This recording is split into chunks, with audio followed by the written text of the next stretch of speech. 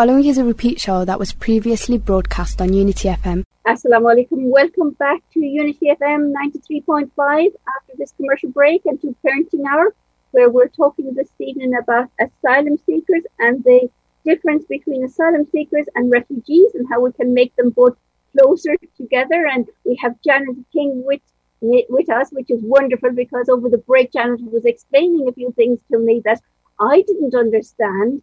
And we also have Hamid with us, who is an asylum seeker living in Bromsgrove, and he's going to tell us a bit more about his experiences along with 135 others that he's living with, and how we can campaign this evening to try and get some laptops, some devices that you may have that you're not using, that have been out of date, that have been sitting there, and with a little bit of help from the Bromsgrove Welcome Refugees and others, we can get them up and running and give them out to these people to be able to use them and help them to contact others.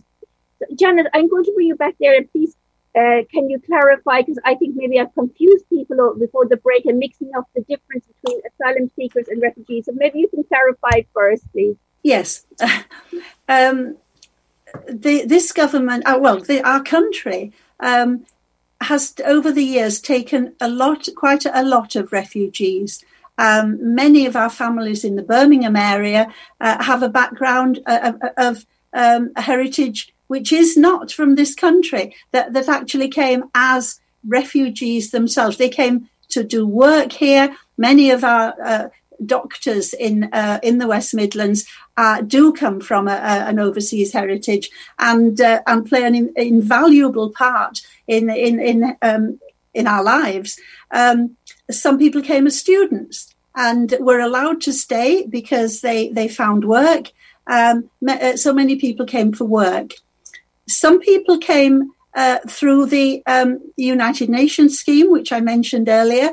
And particularly, this was offered to the Syrian families that we welcome and work with, because there was a real need for them to leave the country.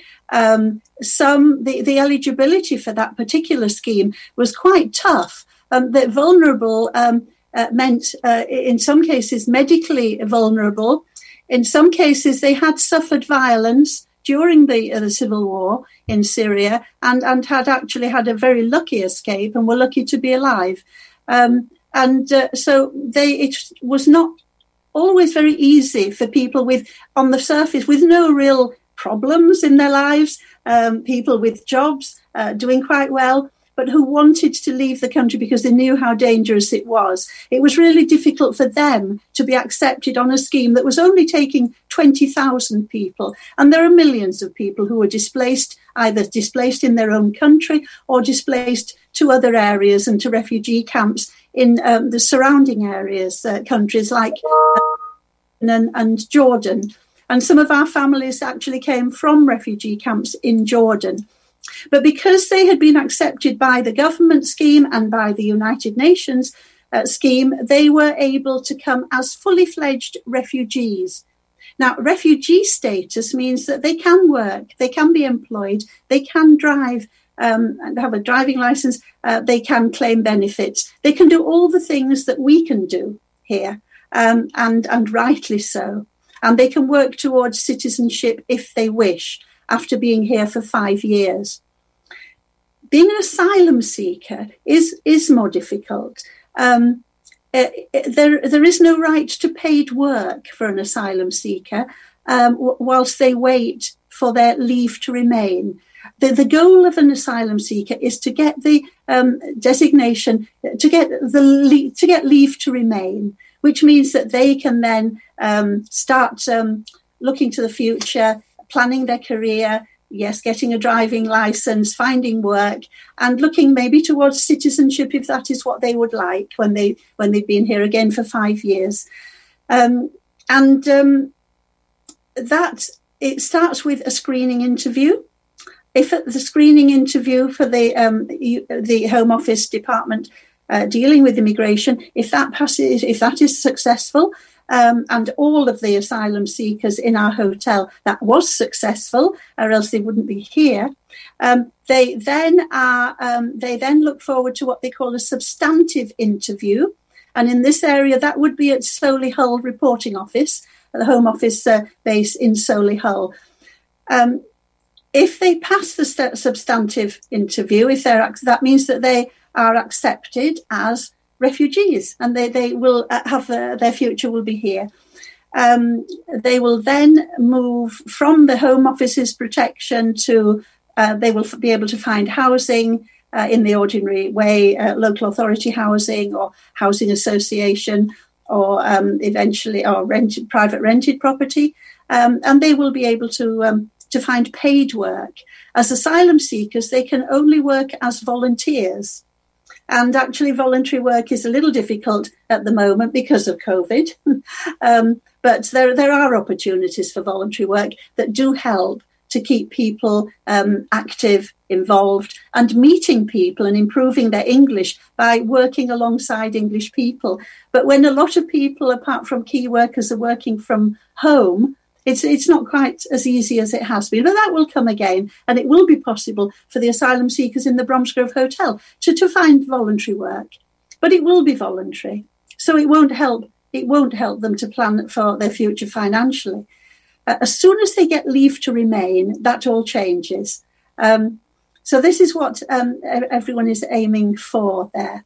To get that, they have to prove that they were in danger in their own country, or that there was some kind of persecution, or that they were in danger of violence or even death. And so that is what the interview will be about, this very long substantive interview. And they do need to find a solicitor. It's really difficult for someone who tries to conduct that interview, to go to that interview without the preparation work of a really good solicitor. And we're lucky in Birmingham in that we do have some very good immigration lawyers, solicitors who help. And there are some who are still able to offer legal aid, because that is an issue, isn't it? If you don't have any money, how do you pay for a solicitor? And this is why some people have to represent themselves. So we are able to give some information. And Migrant Help is a good organisation working in the Bromsgrove Hotel, and mostly at the moment virtually, but who can give some help in finding a solicitor. So that is what an asylum seeker is looking for and working towards. So how do we help? Well, the first thing that we realised, above and beyond just basic necessities like clothes and then the laptops and phones, we noticed that some of the young North African men were going out and they'd found a public footpath near the hotel and they were running. And my goodness, could they run? And some of them, I'm sure they're Olympic standard. Amazing. That one young man who looked just like Mo Farah. And so that little group would run. And we then realised, would it be a good idea? One or two of our members, our group members, also run, and are members of running groups. Would it be a good idea to have a weekly fitness session? And then encourage people who didn't run and who weren't quite so fit to come along and join it. So where could we have that? It wasn't. We were told it wasn't possible in the hotel grounds. Fair enough. And so we found a playing field. It was a public playing field, so there was no payment involved. And this is a free session every week, every Tuesday morning, and we use a local playing field within walking distance or running distance, in their case, of the hotel. And there's quite a group. There is a group. Unfortunately, with the very strict lockdown we have now, that group is no more. But the people are still there. But it's just that we can't hold the sessions until things lighten up a little bit. Hopefully, Easter? I don't know. Who knows? But later that they will come together again, and it helped a lot. And it also meant that they were talking, and we found out from them what their individual needs were. And it wasn't necessarily things like clothes. It was, well, do you have a dictionary, an English Tigrayan dictionary? Well, I have to admit I'd never heard of the Tigrayan language, and I'm really ashamed. I'm now trying to find out what it's like, what sort of a language it is. But it's an African language, and this is what they were asking for. So it was very obvious that they really were serious about learning English. This is their future. And so we have just started, or are about to start next week, some ESOL classes. And these will be on Zoom and using our teachers who've been working with our refugees, but also a wonderful, wonderful new group. And I must mention Jo Dyer and her team, who were set up specifically to help the asylum seekers in the hotel. And they're called Supporting Our Bromsgrove Asylum Seekers. They started on Facebook. They just, their Facebook page is very well worth visiting, just appealing for help, appealing for volunteers. And they have now hundreds of volunteers. And they've been running bazaars, clothes bazaars, in a local church hall. Again, that's sadly on hold at the moment. So we're just taking individual requests and getting them posted into the hotel. But So we had a monthly bazaar. Started in a car park because we weren't allowed to go inside for safety reasons. But then we found a church hall, and Jo, I must say a huge thank you to her. She's a brilliant organizer, and she made sure she had a ticket. It was all organised by ticket. People were coming in very small groups, everyone wearing masks, hand sanitizers, everyone giving their email addresses or a telephone number, if no email. And so we knew who was here, and also telling us what their needs were if they couldn't met by all the goods that the goods that we'd assembled for the bazaar. So there were clothes, there were toiletries, loads of toiletries. My granny flat still looks like a warehouse, and then we realised we did need a warehouse, so we found. A Boy Scout hut when we were able to put all our things in a Boy Scout hut, and then we moved fairly recently to a church not far from the asylum, from the hotel. So we have a warehouse of goods there ready for when people need them. So that's what we've been doing. Wonderful. You've been doing a lot indeed. And what do you think people listening in this evening, how can they contribute? How can they support this if they feel that, and we'll come back to Hamid in a few minutes, but just before we go back to him, what do you feel, Janet, people could do? What's essential? What support would you like? Well, if someone's listening from the Bromsgrove area and they've been at all enthused by what we've said and see a need, then they can volunteer.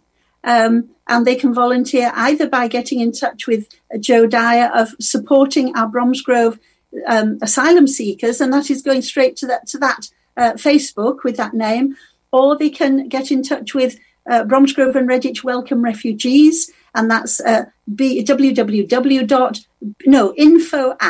our email, info@brwr.uk. So 2 ways of joining two slightly different groups, but working together. Yes, we still need lots of clothes for men. We had a lot of lovely women's clothes donated, and lots of baby. We've had how many babies since the asylum seekers arrived? We had baby twins who actually came back from the hospital to the hotel. We were a little bit concerned about that.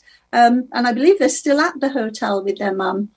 And then we had a baby boy and 2 baby girls of people who were actually moved out of the hotel before baby arrived. So they had time to get to know the midwives in the area and to register, with the local maternity hospitals. So all are doing well, mums and babies. So we had lots, and we still have a lot of baby clothes, but our real need is for items for men. And always toiletries, and of course always, as you've so kindly said today and have asked on our behalf, for the electronic devices, which are expensive. Second-hand ones are absolutely fine, and we put a SIM card. We sort the phones out and put a SIM card with them, and then give them to the recharging equipment. And I'm not the expert on this, but we know a man who can, and so that's what we do. And we buy second-hand reconditioned laptops, so that the children, there are school-age children there at the hotel, and they hadn't been in education for months, bright children. And so we managed this again, thanks to Joe, managed to get 2 into local high schools. One is still there at the local high school. The other one has moved out. The Home Office will move people actually really without much choice of area. So we didn't know where they would be going. And luckily, the girl who was at our high school and has moved with her mum, they are in Birmingham, so they're not too far away. But she will obviously need a school in Birmingham in her area. So that's. Thank you, Janet, for that, for condensing that and summarising what we need. So, number 1, volunteers; 2, clothes for men, babies, toiletries; 3, electronic devices, indeed, so that we can give it to the people, the asylum seekers themselves, and the children. And I think that was one of our questions from somebody before we came on air, actually, was asking us how many children there, because they were so amazed that there was children here that weren't receiving any education, and how could they help? So this is how you can help, listeners. Please think about this. If you forgot the email address, you just ring the studio or email the studio in, and we can give you those addresses and connect you with Janet and her team, her wonderful team, and everybody involved. Before the end of the show, we have about 10 minutes or so left. Hamid, let's go back to you indeed. If you can let us know what kind of a typical day is like for you and everybody at the moment, because it's difficult with COVID. We're all feeling the restrictions, but you're probably feeling it even more so because there's 135 of you in a small space. So how are you managing? How are you coping with the restrictions? And how many children are with you in the hotel that you're in? Okay, first of all, I want to say thank you to Janet and Joe and the organization called Bazaar, in which Janet just talked about it. It's a big help. It's a huge help for us. And since we got here, we have literally nothing.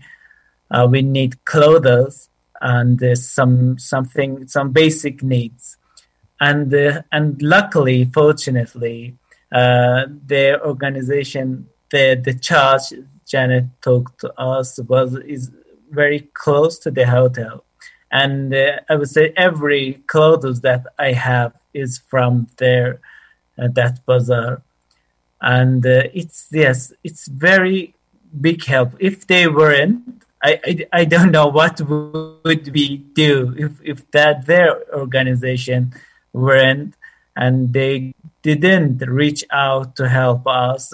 I don't know what would we do. How could I get these clothes? And it's a big thing for us. And the next thing about the learning English is very significant. for asylum seekers. Their future depends of the English, and very very surprisingly, I don't know what's the reason of this law. There's a law that don't allow the asylum seeker to attend college to learn English before 6 months. When they have to pass 6 months being in England, then they're allowed to attend to English courses. And it is not fair. It is not good, because there is no reason for this 6 months. How would they learn English, which is very necessary for them? And I don't know. It doesn't compute for me. Why the 6 months? It would better, for example, 1 month. 1 month after arriving, they could participate. They could attend to English courses. That would very better than 6 months. And what Janet and her friends did, they tried to help us with this area as well, and they asked me to do make an announcement if anybody there they need to attend to an English class. And they started. It's 2 weeks. They have started this activity, and it will start. The classes will start next week, and it's like 20 or 30 people here. And the teachers are very kind and very well, and it's like a tutor. And the classes are not large number of students, and it's very good because when the numbers are small, the interaction would be bigger, would be more, and it's very good. And it's a very good activity. It's a very good help from them. And like this, and as we need people here need these courses. They need these courses about English language, because it's very, very significant for them. I think that anybody could identify that. If you go to any country and if you don't speak the language of that country, you're lost to even, to greet people, or to, if you want help for something or want directions, or if God forbid, there's a disaster emergency that you need to ring for the sport, ring 999, what do you say then? So language is so important to understand the basics first, and then build on that. And I am so glad that you've got together and you've got all those 30 people learning. How many children do you have at the moment with you? Actually, I don't know. Janet knows better than me, because I'm not in touch. I'm not in contact with all the people in the hotel. I have no idea, actually. Janet, she knows better than me about this area, but I just have met only because of this plan of the online English courses. I get familiar with some of them, some of the Honduras family. There are 2 children with them and another family. I don't know about the rest. Just because of that plan, I get a bit familiar with the people living here in this hotel. Before that, I had no idea about the families. It is difficult. I mean, I know it looks that you're all together, but there's no unified body that's organizing you all. I believe Janet said that you're the best person there that is getting the message across about the English. And that's it. So it's so difficult to be able to communicate with so many people, especially in COVID, because It's not as if you can go in the lobby and announce something or it's very, very difficult in COVID. We're all at home, so it is hard. But hopefully, listeners, if you are tuned in and you hear this message and you want to help, whether you want to volunteer your time or whether you have men's clothes, baby clothes, or toiletries, or those devices so that they actually can learn English and can get online to have that vital language, and the children can do some of their education online, which is vital again for them, that they keep learning. Please do contact Unity FM, contact the studio on 0121 772 8892 or email the studio at unityfm.net, and the studio will pass on all this information to Janet to be able to pass it on to the asylum seekers and make sure that they get it, and all her colleagues as well that are working with them. We were in the last minute of the show. How quickly things have gone. Is there any messages you both like to give in the last minute? Well, I suppose really, first of all, Shukran. Thank you, Kathleen, so much for inviting us. What a wonderful opportunity it has been for Hamid to tell his story and for me to tell you about what is happening in Bromsgrove.